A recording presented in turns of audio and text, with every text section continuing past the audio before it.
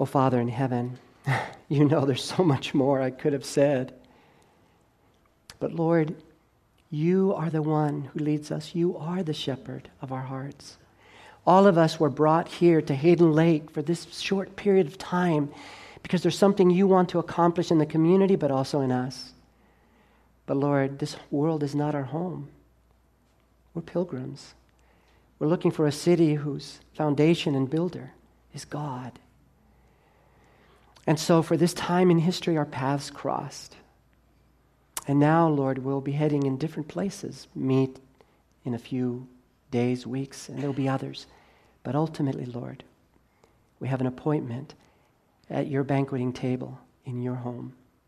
We look forward to that. Father, now as we enter into this presentation, we thank you so much for the incredible sacrifice you made for each one of us. You didn't die for groups. You died for individuals. And so, Lord, we thank you for that precious blood that washes away our sin, and we pray for the outpouring of your Spirit. We pray for your righteousness to cover us. Lord, this is your church. These are your people. And we pray you'll draw near and speak to us and prepare us for the days ahead. We thank you for this so much. And we ask and we pray that the only voice that will be heard here now will be that of Christ. Lord, I pray that you will draw my mind together, harness it, make it efficient, that your name will be glorified, your message delivered. In Jesus' name we pray. Amen.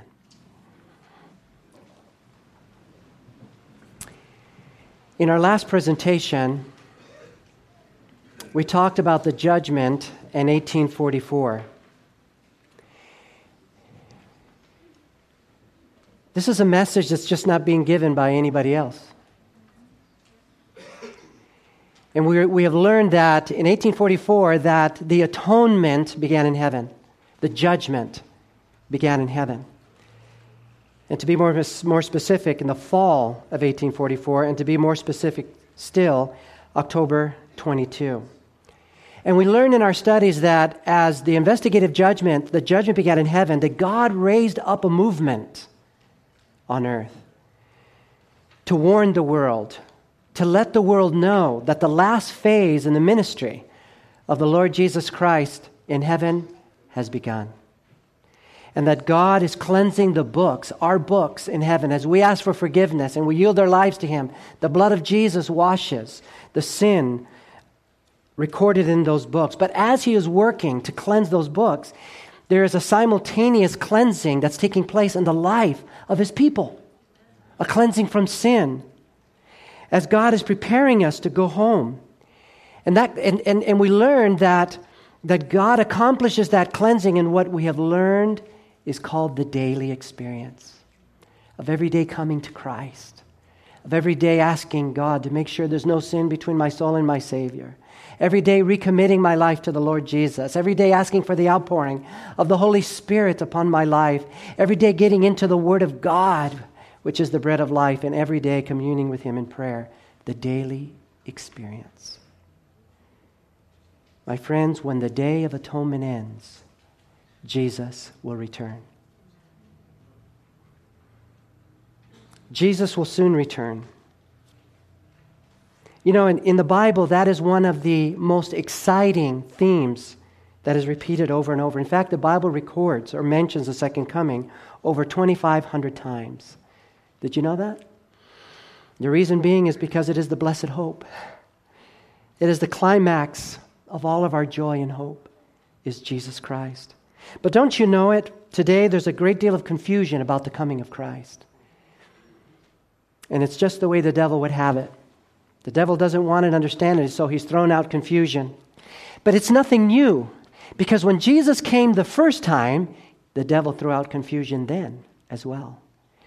You know, the Bible talked about the city that Jesus would be born in. Which city was it? Bethlehem. It told us what the sign would be. Do you remember what it was? It was a star in heaven. You remember the wise men recognized it.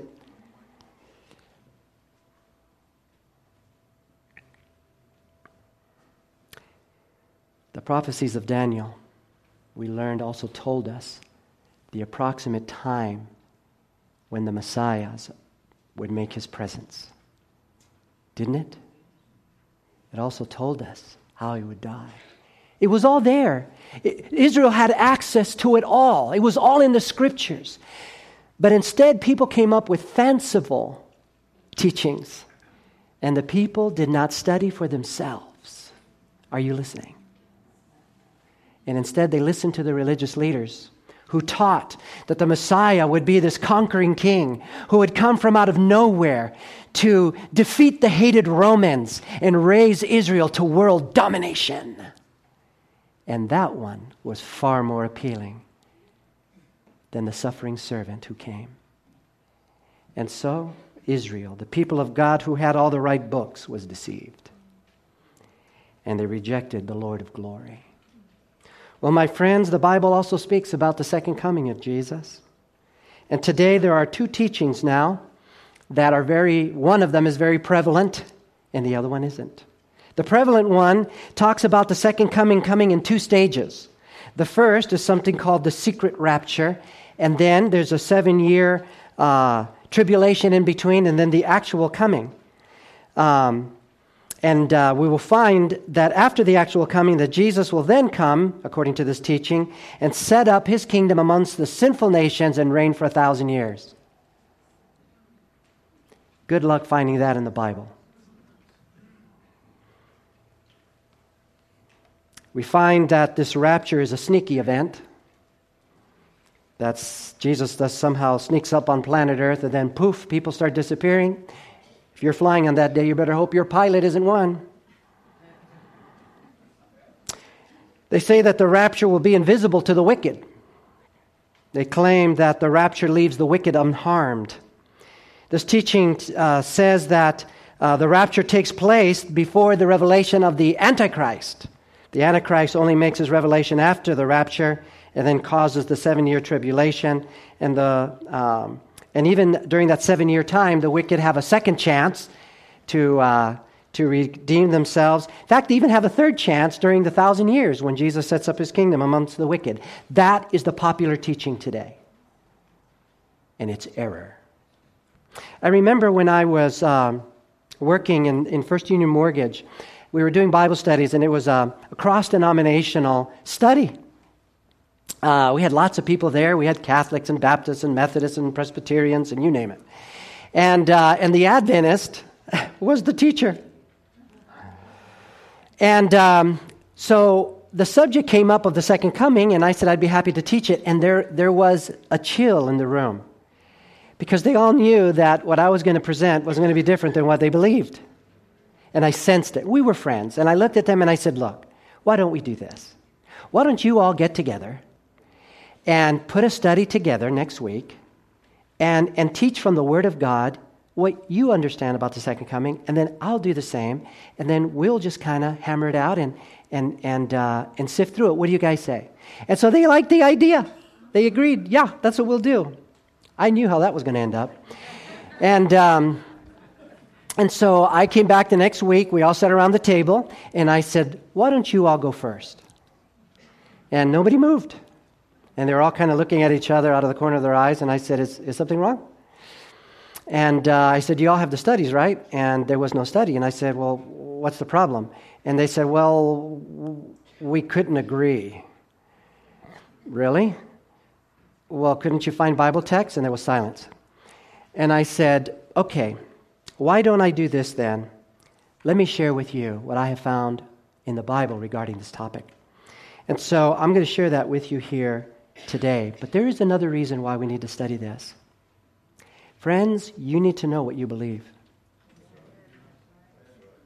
The Bible very strongly communicates to us that the devil is going to make a false appearing before the real. And if you do not know your word, and if your confidence is not in the word, you're going to be swept away. I'm just telling you right now, we have got to be in the word. If you believe your Bible, you're not going to have any trouble with the presentation today. But if you have placed your confidence in man and not in the word, you're going to struggle today. So let's begin with our presentation. When the Day of Atonement ends, Jesus' second coming.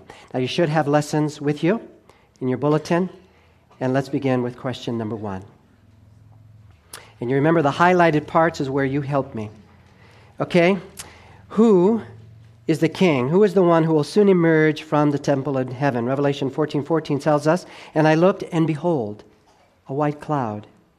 And on the cloud sat one like the Son of Man, having on his head a golden crown." You know, in the Old Testament, on the Day of Atonement, as the record of the sins of Israel that had been collecting over the year were being cleansed, you remember that the people were to be outside and they were to be focused on what was happening in the temple. They were to be thinking and making sure that there was nothing between their soul and their Savior, because once the high priest came out, it was over. And if there was anything remaining between their soul and their Savior, they would be cut off. Do you remember this? And so it was critical. Now, there was no time frame. It wasn't like they said that the high priest has to be in there conducting this for the next 45 minutes. They never knew when the high priest was going to come out. There's a message there for you and I. That as our high priest is in the heavenly sanctuary, cleansing our books, friends, that has to have our focus. It has to. Each day, we don't know when Jesus will come out. Each day, we need to make sure that everything is right between our soul and our Savior. Is that true? Amen. So important. But you know the day, and you know, it's really interesting that when the high priest was finished, you remember he had the humble garb of a priest. He didn't have his high priestly garb when he conducted this service. But what he would do is he would take off his priestly garb, then put on the royal priestly garb and come out. My friends, the day is coming when Jesus is done with his work as priest. He will take it off and he will put on his kingly outfit. He's going to turn to the angelic host and he's going to say, "It is done. Let's bring him home." I look forward to that day. Don't you? Number 2. Now we were told that in the secret rapture it's going to be a real quiet event. Let's see what the Bible has to say. Number 2, will Jesus come quietly when he returns? 1 Thessalonians 4:16 says, "For the Lord himself will descend from heaven with a shout, with the voice of the archangel, and with the trump of God." By the way, in the times of Israel, the loudest thing they had was a trumpet.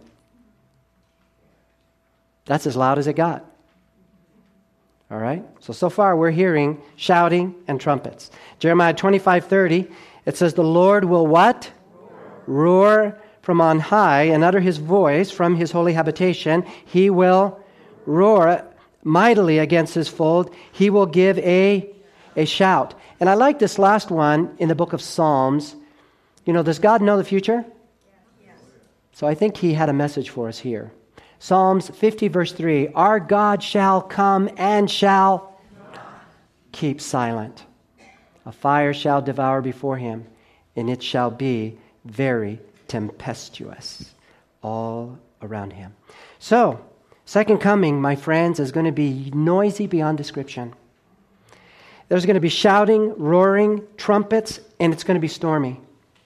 You know, when I was a kid, and I used to watch TV programs, I don't do that anymore, and I'm not advocating it. But, and I didn't know history. It was Hollyweird's version of history. But you remember when the little village was in big trouble, and you know the bad guys were coming to wipe them out. Suddenly, the cavalry would show up. That was the climax. There was no sneak attack. The bugle, you could hear it. When Jesus returns, it is the climax. It is the rescue mission. Rest assured, it's not going to be a quiet affair. You know, I want you to open your Bibles to the book of 2 Peter.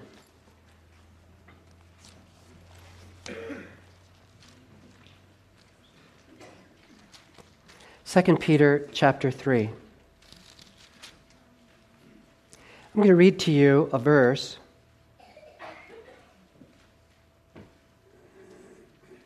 that you've heard quite often, especially in connection with the secret rapture.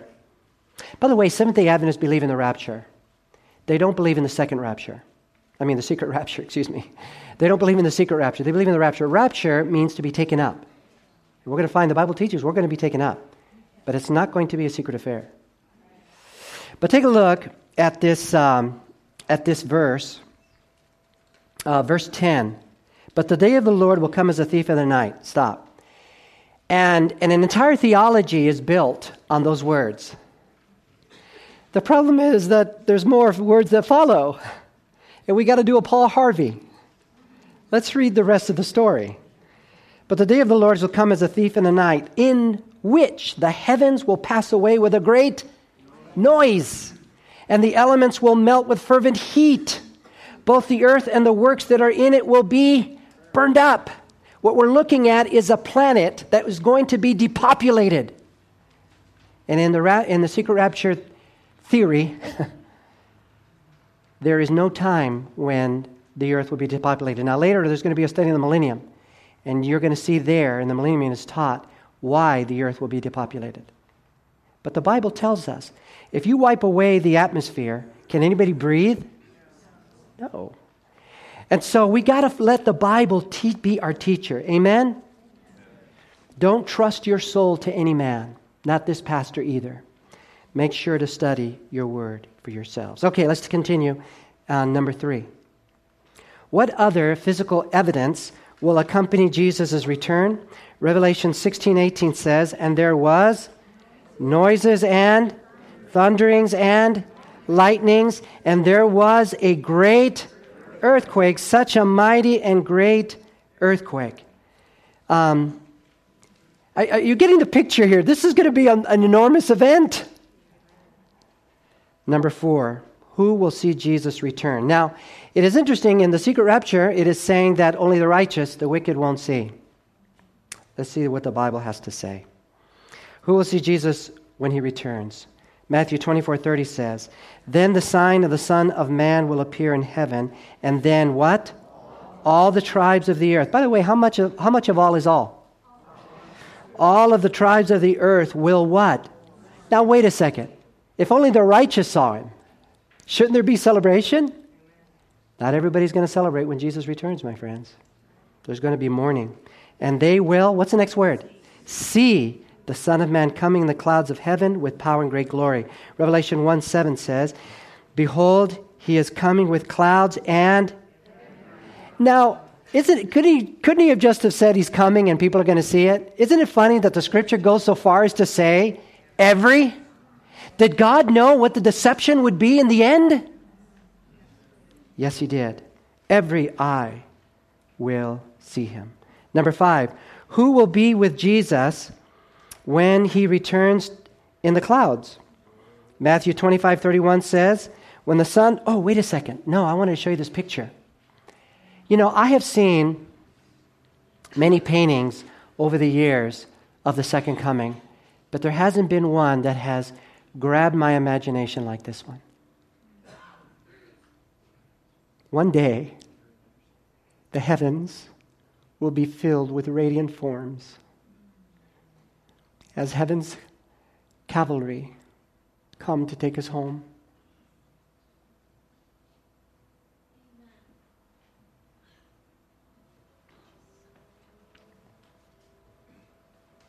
Who will be with Jesus when he returns?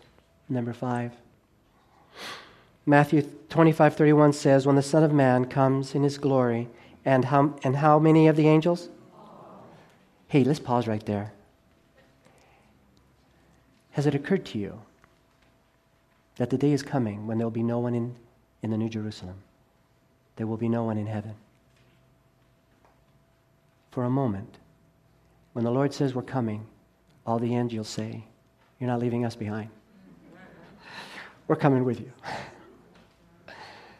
There's not going to be anybody there because they're all coming to take us home. That's so cool. When the Son of Man comes in his glory and all the holy angels with him, then he shall sit on the throne of his glory. What would that be like? I can't help but think that when Jesus was was resurrected, remember an angel came down, and surrounding the tomb that early morning were 100 of the most fierce soldiers known to history. And when this one angel came, those 100 guys fell on their faces. They were terrified. They fell as dead men. What will it be like when from horizon to horizon, the sky is filled with these radiant beings who are coming to take us home? Amazing. My friend, when those angels show up, when that entourage show up. By the way, I also have a reference here in Luke 9:26 that not only will Jesus be there, his Father will too. You think the world is going to be aware? Oh yeah, they'll be aware. Let's take a look at number 6. What will the brightness of Jesus coming do to the living wicked? Now remember, in the secret rapture, people disappear and then they just kind of make adjustments and life goes on. And then later when he returns again and sets up his kingdom amongst the wicked keep living. But let's see what the Bible has to say. 2 Thessalonians 1, verse 7 and 8 says, "And to give you who are troubled rest with us when the Lord Jesus is revealed from heaven with his mighty angels, in flaming fire, taking" what? "Vengeance on those who do not know God." And so how is that vengeance manifested? 2 Thessalonians 2:8 tells us, "And then the lawless one will be revealed, whom the Lord will consume with the breath of his mouth," and what? "And destroy with the brightness of his coming." You see, God's presence is a consuming fire to sin. It's not like when Jesus returns, he's going to have his AK-47 lightning gun, and one of the angels is going to say, "Ooh, look, there's one hiding behind that rock." It's not God coming with some laser cannon to kill the wicked. His presence is purity. It's holiness. It's righteousness. And sin cannot be in its presence. And if we cling to sin, we make the choice of self-destruction. It's not that God wants to destroy anyone, but we cling to the thing that will destroy us. So where did this secret rapture business come from? We studied how in the Reformation, during the Dark Ages, when the Word of God was removed, and superstition and tradition is what dominated the minds of faith during that time, and people were without hope. God raised up a Reformation, and it began with the Word of God. And the Reformation basically had 4 critical points. One is that the Bible and the Bible only is the guide of life. By the way, that's still the way the Reformation works. If you want to change life, it's going to begin with your Word, with the Word of God. Just telling you. It won't help you if you bring it to church once a week. But it began with the Bible. It's the guide of life. Number 2, Jesus only. Salvation is only through Christ. It's not through the church. And faith only in Jesus. It's not salvation by works. And that the Antichrist, the one who opposed Christ, was the system known as the papacy. Are you with me? Now, when the Bible came into the hands of the people began to recognize truth, and the power of the papacy was broken. So much so that it was almost done away with entirely, but the papacy made an incredible comeback. Prophecy said that she would. And what the response of the papacy was to create a counter-reformation. And there's a number of things that they did, but one of the main things is they raised up a new order of priests known as the Jesuits. The Jesuit order, if you will, is the SS within the Catholic Church. They're the Secret Service. They answer only to the Pope, directly. That's the only order, directly. And in 1614, a Jesuit priest, Alcazar of Seville, came up with a teaching that theologians refer to as preterism. And what he taught, what he came up with in an effort to throw off the pointing finger of the papacy as being the Antichrist. They want to take the heat off. He came up with a teaching that the Antichrist manifested himself in the past. And manifested himself in an obscure Seleucian king known as Antiochus Epiphanes. That sound familiar? There's the origin. Then later, Francisco Ribera, another Jesuit priest, in 1590, came up with a 500-volume or 500-page book on the commentary of Scripture, and he came up with a different teaching known as futurism. And in futurism, his teaching was that the Antichrist would manifest himself at the end of history in an attempt to take the scriptural pointing finger off the papacy. The sad reality is that Protestantism embraced it. If you look in your book, in your handout, you should have a document that is entitled "The End and How It Got That Way." Are you there? It's in the bulletin. We got to staple that together and make a book, don't we? That's gotten awfully thick. Are you there? While you're looking for it, this is an article that came out in Times Magazine. Okay, I forgot to put down the reference. That's Time Magazine, July 1, 2002. I got this because it was really interesting. First of all, I want to say that the article is written by individuals that were secular. So you have a secular perspective on Bible prophecy, more specific on the second coming. Are you with me? So the reason I say that is I am not advocating this as truth. But there's an aspect in here that I thought very helpful in the topic that we're talking about right now of the secret rapture. Turn to the second page, and I'll give you a little background so we don't have to read this whole thing. But what's happening here, in essence, is they're talking about the development of end-time eschatology in the United States. And how in the 1800s there was a move, there was the belief that the millennium would take place prior to the coming of Jesus Christ. That there would be 1,000 years of peace on earth that would usher in the second coming of Jesus. That humanity can usher in 1,000 years of peace. All right? And that was really popular in the United States. But then the Civil War broke out. And they were confronted with the reality that what they were teaching was not true. And it blew away their end-time eschatology.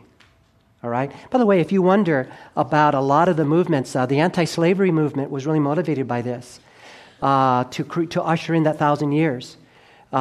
So there was an effort to correct every sin in society. And so there was the prohibition movements and whatnot. A lot of that was motivated off of this theology. So there were some good things that came out of it, but it wasn't truth. So now the religious world in the United States was shattered. Now watch what happens. That's why I found this article so interesting. Okay, something changed. The man with the plan was an Anglican priest turned traveling evangelist preacher named John Nelson Darby, who arrived in the United States in 1862 for the first of 7 visits, bearing a radical new eschatology. Darby and minister Cyrus Scofield, sound familiar? Yes. Who would expand the evangelist ideas in the vastly influential Scofield Reference Bible, divided God's relationship with man into 7 ages. The current 6 began with the death of Christ. Their vision grimly upended the previous wisdom.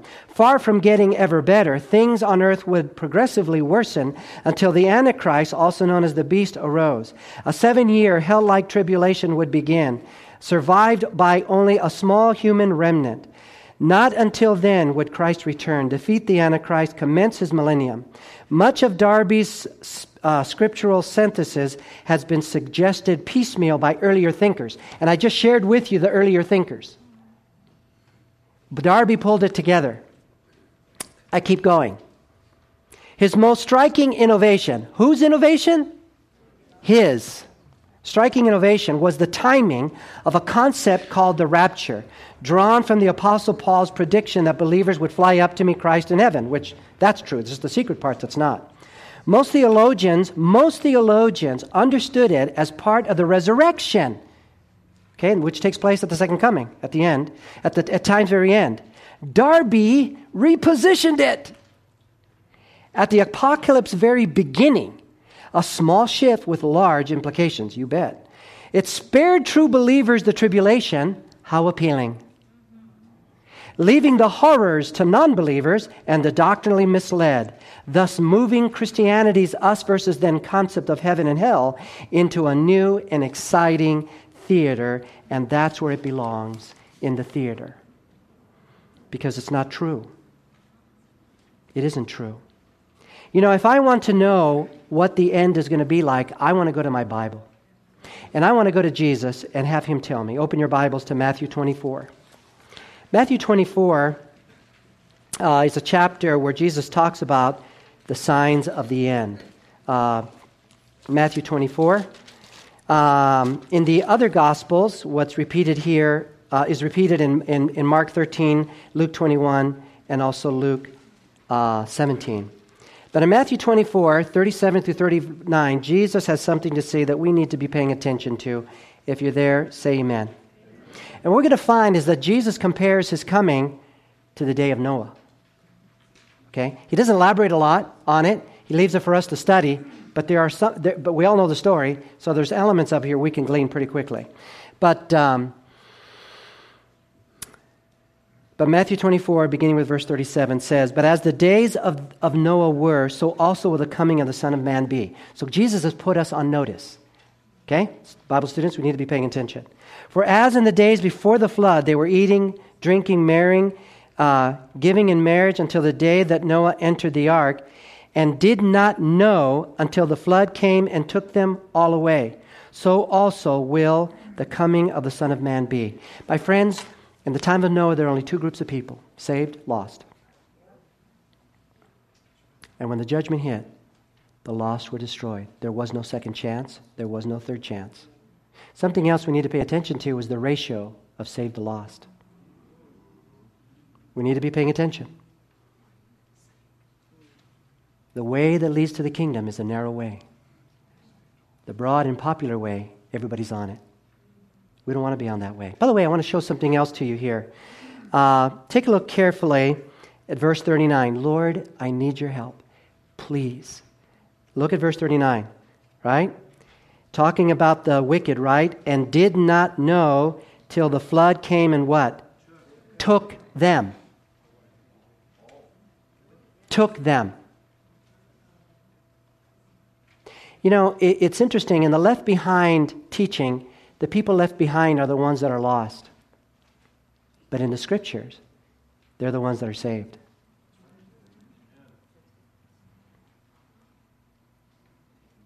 There's a group taken away and there's a group left behind.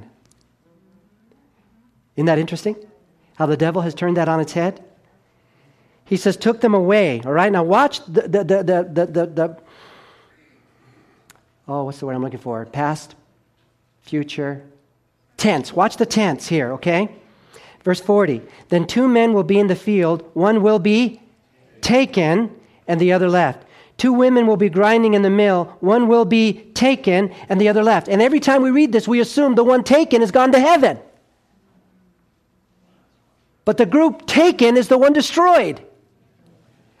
Now, if you want to see this fleshed out a little more, if some of you in your Bibles, in verse 40, you will see Luke 17:34. Do you see that?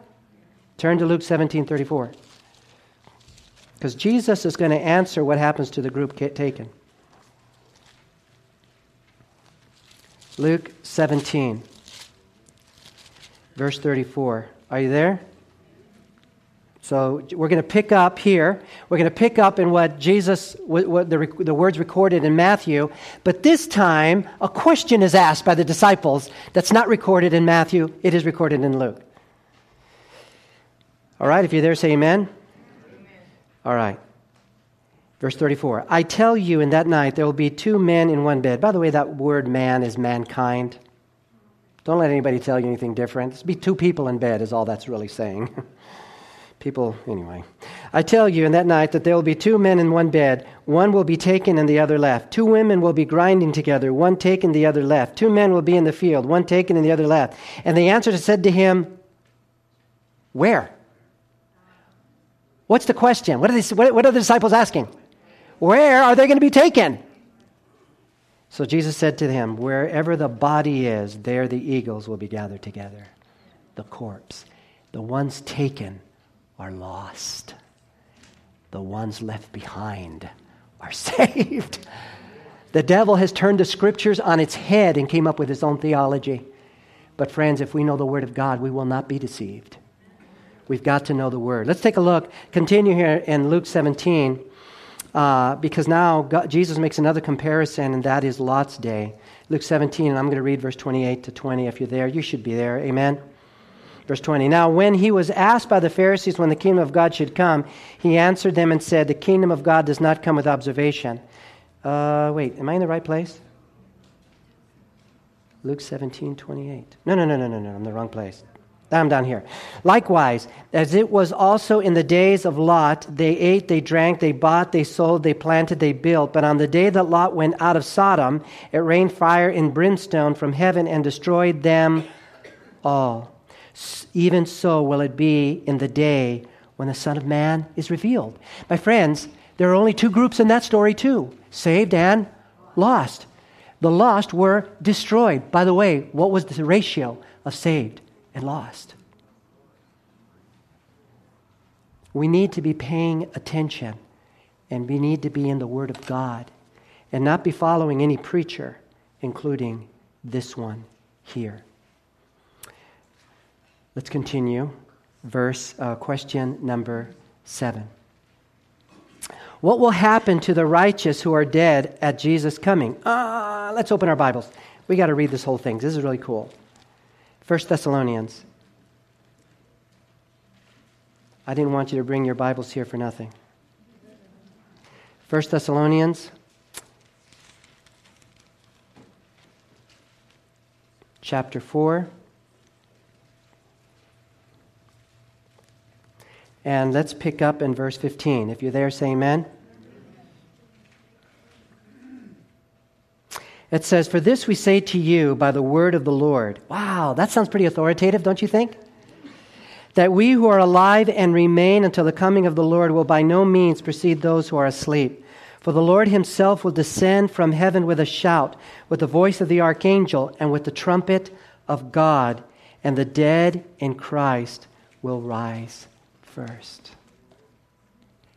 I look forward to that day. I look forward to it. You know, I oftentimes, when I need some time alone with God, I'll go to a cemetery. People don't bother you there. And after I've poured out my heart in prayer, many times I'll walk around and I'll just look at the various tombstones and read the inscriptions. I'll read how long various people lived, some long lives, comparatively speaking. Others were children. And I'll share something that I firmly believe. I believe that when God just gives us a guardian angel and we die and we're buried, that angel stands watch over that tomb, waiting for the voice of the life giver. That's what I believe. At least for the individual that accepted Jesus as their Savior. And I'll stand there in the cemetery and I'll look around and I'll think to myself, I wonder how many of these tombs are going to open when that little cloud appears in the eastern sky. My friends, we're going to see our loved ones again. We're going to see our friends. We're just pilgrims here. This world is not our home. Don't make it your home, because it's passing away. But when Jesus returns, the dead in Christ will rise first, Paul tells us. Take a look at number 8. At this point, what will happen to the believing and resurrected saints? 1 Corinthians 15, 52 and 53 says, and the dead will be raised how? Incorruptible, and we shall be changed. For this corruptible must put on incorruption, and this mortal must put on immortality. Immortality is put on at the coming of Christ. That's what the Bible says. That's what it says. You know, how many of you here know Bud Manker? I was talking to Bud this week, and he heard that we're leaving, so we chatted. And I said, Bud, I'm going to see you again. And if you know Bud is in his 80s, and he is a servant. He has the heart of a servant. Precious soul. I said, Bud, in the earth made new, you and I are going to have a race to the top of a hill. We're going to race, Bud. We are. God is going to give to us new bodies, my friends. Character is developed now to be like Jesus. It's not going to be changed at the coming of Jesus. That's developed now as we surrender our lives to Him. But what is changed is our bodies. You will not find a text in Scripture anywhere that will say that your character will be changed at the second coming. You won't find it. It's not there. We learn to be like Jesus by surrendering to Jesus day by day. But what's changed are our bodies. So very important. But yes, a better day is coming. We will be changed. There will be men, there will be people that will not see death. They'll be translated without seeing it. And I believe they're in this room right now. I believe Christ is soon to return. Let's take a look at number 9. After being changed, what will happen to the righteous? 1 Thessalonians 4:17 says, then we who are alive and remain shall be what? That's your word, rapture. Together with them in the clouds to meet the Lord in the air. By the way, please take note, Jesus' feet does not touch the ground. I share this with you because I believe, and we're going to look at some verses here, I believe the Scripture is warning us that the devil is going to make an attempt at a false coming. He can't imitate this, what we're reading. He doesn't have the angels to fill the sky with. Are you with me? He can't, there's a lot. So the only people who are going to be deceived are the people who don't know their word. So very important. But that's the rapture there. But let's keep going. Number 10. What solemn warning does Jesus give about a second coming? Matthew 24:5 says, for many will come in my name saying, I am the Christ, and will deceive a few. Isn't that sad? And so we hear stories of people like Jim Jones, or David Koresh, or the Heaven's Gate cult. But you know, we can look at the pastor that way too. There's only one Savior, and that's Jesus Christ. And He's revealed in the Word of God. Isn't that true? It's only the word there. Let's continue. Matthew 24 and 26. For false Christs and false prophets will arise and show great signs and wonders. Hey, we haven't seen that yet. We know what's coming down the pike. Buyer beware.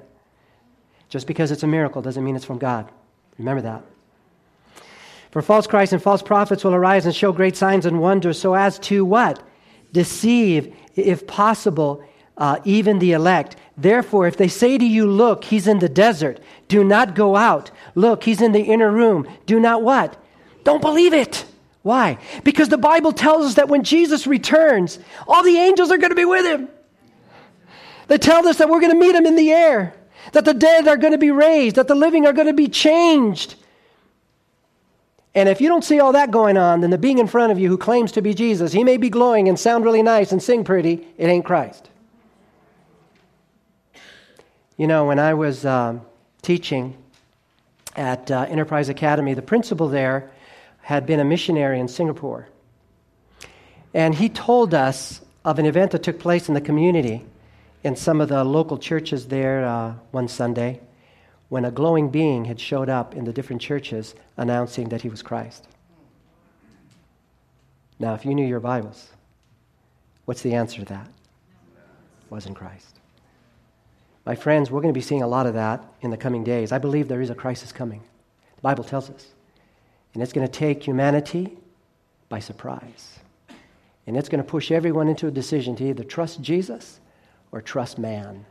And today, we are making little incremental decisions on who we're trusting. And the reality is we're going to trust somebody, either ourselves or someone else or God. But each day with the problems we face, we're either learning to trust Him or to trust something else. A crisis doesn't make or break a person, it only reveals them. Number 11. What will prevent the righteous from being deceived? Isaiah 8:20, to the what? The law and to the testimony. If they do not speak according to this word, it is because there is a little light in them. There's a big difference, isn't there? Otherwise, truth and error is very lethal. And God is saying, if you got that mix, you've just got flat out error. But truth never mixes with error. The biggest struggle, you see, the devil is really good at counterfeiting. He's a counterfeiter. And but the only way that we can tell things apart is if we know the Word of God. When Jesus was tempted by the devil, he would always answer, "Thus it is written." That was always his response. That has to be our response. Jesus came to show us how to defeat the devil. But you know what? Eve didn't do that. Eve did not have a fallen nature like you and I do. She did not have a natural propensity to evil. Eve was firing on all 8 cylinders. She was a whole lot brighter than we are. I hate to say this, don't be offended, but we're dumber than a box of rocks. And the sooner we find out, we accept that, the quicker we're going to trust Jesus Christ. But Eve was firing on all 8 cylinders. And God gave her the word. But instead, she went with her senses. She saw that the tree was good for fruit. She saw that the snake ate it. It didn't die. And she went against the word and went with her senses. She went with her feelings. Are you listening to me? That's lethal. We have to make decisions based on the word of God. So if there's a glowing being shows up in front of you and claims to be Christ, and you don't see all this other stuff going on, you're going to have to make a decision either based on the word of God or on your feelings and your senses. Does that make sense? We're going to have to make a decision. But if we place our confidence in the word, we will not be disappointed. Number 12. Would it be safe to go see a false Christ? Matthew 24:26 there says, Therefore, if they say to you, look, he's in the desert, do not go. You already have an answer from the Lord. God already answered your question. Should I go? He already answered it. But if you go, God will not protect you. Now, I'm going to share something here that might make some people a little uncomfortable. By the way, remember, curiosity does what to cats? It does the same thing to Christians if they go against the Word of God. You know, I grew up not too far from Hollywood. I even worked for them for a little while before I gave my life to Jesus. Hollywood has given to us immorality. Hollywood has given to us murder. It has given to us lying. It has given to us all kinds of horror and called it entertainment. God calls it an abomination. And every once in a while, Hollywood gives us Jesus. Buyer beware about going into the secret chambers and listening to a Jesus that does not come from the throne room of light. My friends, if we don't go to the Bible for Jesus and we go to Hollywood, our hope of heaven is in vain. Hollywood will never give you the right Jesus. Never. You'll only find him in the Word of God. I had to say it. Number 13. What can we know about the time of Jesus' return? Matthew 24:33 says, So you also, when you see all these things, know that it is near at the doors. Now stop. Think sanctuary. Think sanctuary in heaven. What doors, not doors are we talking about? There's 2 doors in the sanctuary in heaven. When the investigative judgment is finished, he's walking out of those doors. My friends, Jesus is even at the door. You know, when I use that expression, keep looking up, in Matthew 24, Jesus said, when you see all these signs, look up, for your redemption draweth nigh. It's look up by faith into the heavenly sanctuary, that God is about to finish his work. Does this make sense? Open your Bibles to the book of James. James, the brother of Jesus. James chapter 5.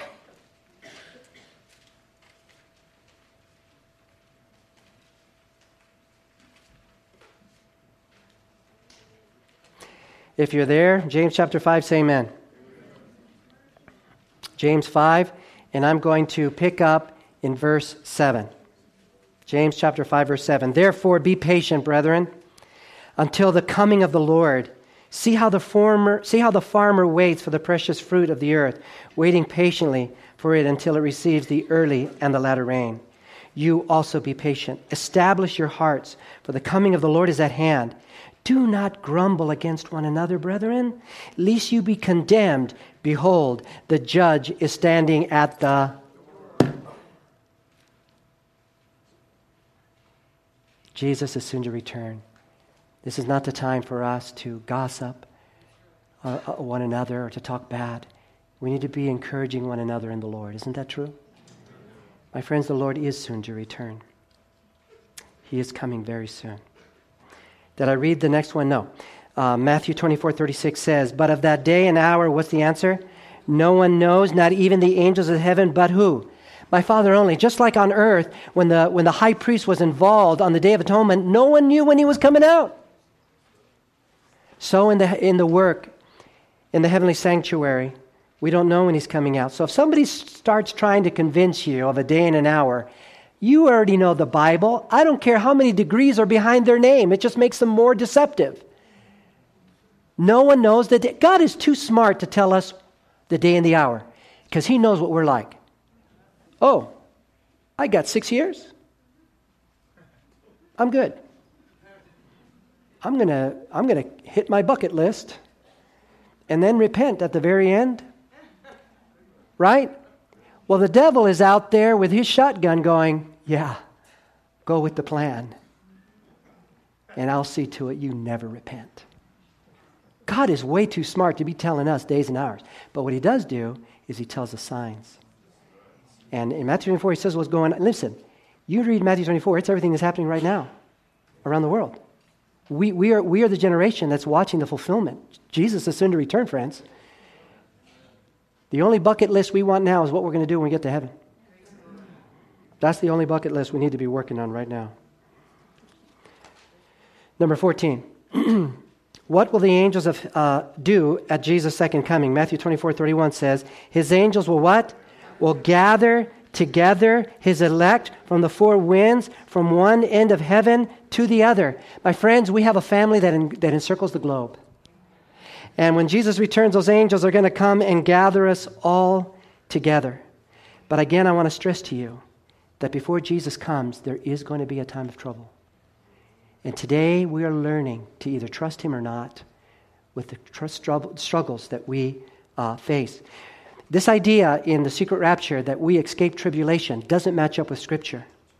The children of Israel went through tribulation before they got out of Egypt. Isn't that true? Job went through tribulation before he finally got things returned to him. Shadrach, Meshach, and Abednego went through tribulation.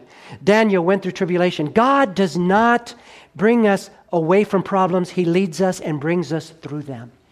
That's how we're refined. We don't develop Christ-like characters in a soda shop. It's not on the mountaintop, it's in the valley that those things are developed.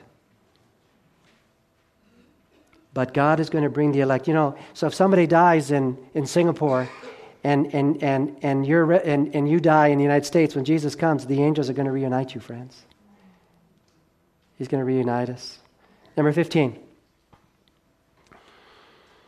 Since we are living just before Jesus' second coming, how should we relate to the solemn, glorious event? Matthew 24:44 says, therefore you also what? Be ready, for the Son of Man is coming in an hour when you do not what? Expect. You can get hit by a bus tomorrow and your next thought is the second coming. Hey, I have news for you, by the way. Jesus is coming in everybody's lifetime. Because the moment you die, your next thought, the next thing you see is Christ. I'm glad it doesn't say get ready. It says be ready. The Bible also, in reference to Christ, talks about the fact that he told people, be healed. Are you listening? The emphasis is be healed. Then the Father says to us, be holy. How many here can heal themselves? How many here can make themselves holy? So can you make yourself ready?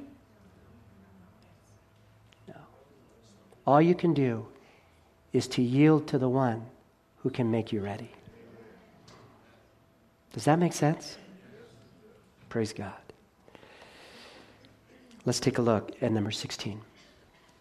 How will people be rewarded at Jesus' second coming? Revelation 22:12 says, "And behold, I am coming quickly, and my reward is with me, to give to everyone according to his" what? His work. Now, don't get thrown off. No one is saved by works. We are saved by faith, but our works reveal our faith.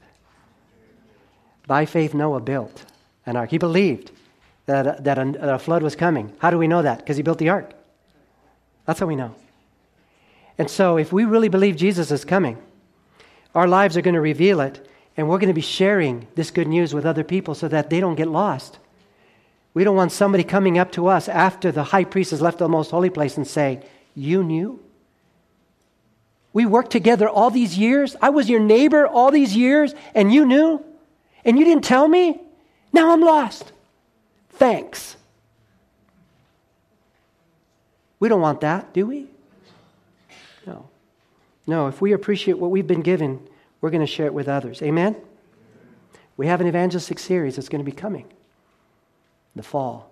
John Earnhardt's going to be coming here. My friends, we have co-workers. We have neighbors. We have classmates. We have friends whose salvation is hanging in the balance. Their eternal life is in jeopardy. And God has placed you where you are to invite them. So important. Number 17. What will the wicked say when Jesus returns? Okay? I mean, if it's invisible, they don't have much to say. But we've learned it's not. They know it. Watch this. Revelation 6:15 and 17. "And the kings of the earth, the great men, the rich men, the commanders, the mighty men, every slave and every free man, said to the mountains and rocks, 'Fall on us and hide us from the face of him who sits on the throne. For the great day of his wrath has come. Who is able to stand?'" Isn't that sad? That they're going to run to the rocks and just say, "Crush me out. I can't stand to be in the presence of love. I can't handle being before the Prince of Peace, the Lamb of God." Isn't that sad? No, my friends, there is nothing to fear in him. He is a friend. He risked heaven to save you and me. He risked eternal loss so that you and I can be in heaven with him. How sad that there are others who have such a wrong concept, who embraced unrighteousness that they can no longer stand in the presence of righteousness. But the question is asked, who will be able to stand? The Bible answers, the righteous will. Because God will do a work in them so that they'll be ready. Can you say amen to that? Number 18. What will the righteous say when Jesus appears? This is really interesting. This is another one of those clues. You got to be paying attention. Matthew 25:9, it says, "Behold, this is our God. We have waited for him, and he will" what? "Save us. We will be glad and rejoice in his salvation." Stop for a second. If you read it right, just like that, you miss it. You see, there's going to be a false appearing, and the world is going to follow it. There's going to be one small group that won't. And when Christ appears, they're going to say, "Behold, this is our God. We waited for him, and he's going to save us." Is that not awesome? Amen. Number 19. What is the prime purpose of Jesus' second coming? Matthew 14:3.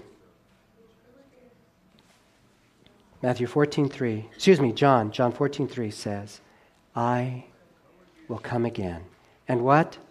"Receive you to myself, that where I am, there you may be also." You see, sin separated us from God. God instituted the plan of salvation, placed himself at risk to be reunited. The at-one-ment, the atonement has taken place. And humanity and their Creator is together again. That is the closure. That is the goal of the plan of salvation. My friends, I want to ask you a question. Did Jesus promise to come the first time as our Savior, as our sacrifice? Did He come? Did Jesus promise that He would come again? Will He come? He will come. So here is your chance to respond to Jesus. My friends, Jesus is coming in the clouds very soon. Won't you plan now to be ready to meet Him in peace? Who wants to be there to meet Him in peace when He returns? God bless you. My prayer is that we will be there to meet Him in peace.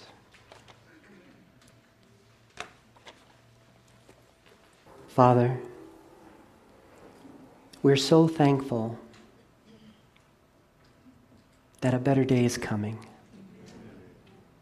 Father, we are reminded this weekend, as Sue Ellen and I and the family prepare to go, that this world isn't our home.